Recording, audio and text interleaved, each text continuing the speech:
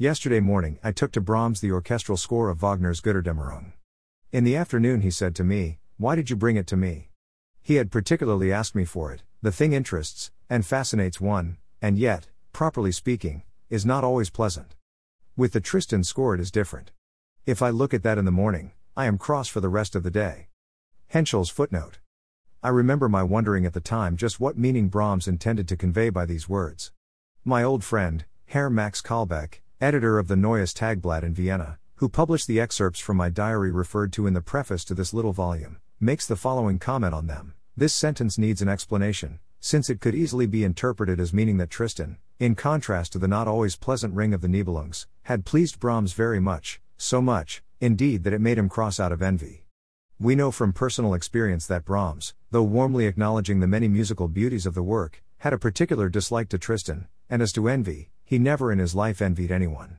In Wagner he admired, above all, the magnitude of his intentions and the energy in carrying them out. The Bayreuth Festival Theatre he hailed as a national all-German affair. We believe the chief reason why Brahms never went to Bayreuth is to be found in the circumstance that the performances always happen at a season when he, after long and arduous creative work, was wont to give himself up entirely to the recreation of an out-of-door life in the country. Today I read out, from a Berlin paper, the news of the death, at Bayreuth, of a member of the Wagner Orchestra. The first corpse, said Brahms, dryly. In celebration of the 6th anniversary of the declaration of war, Henschel's footnote. Between France and Germany, we ordered a bottle of champagne.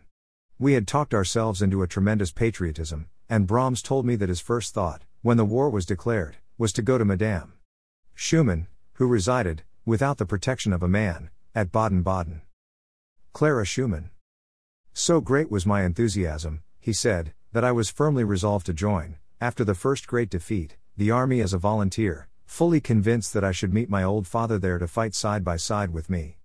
Thank God. It turned out differently. Notes. This short video outlines essentials of the Franco-Prussian War referred to by Henschel.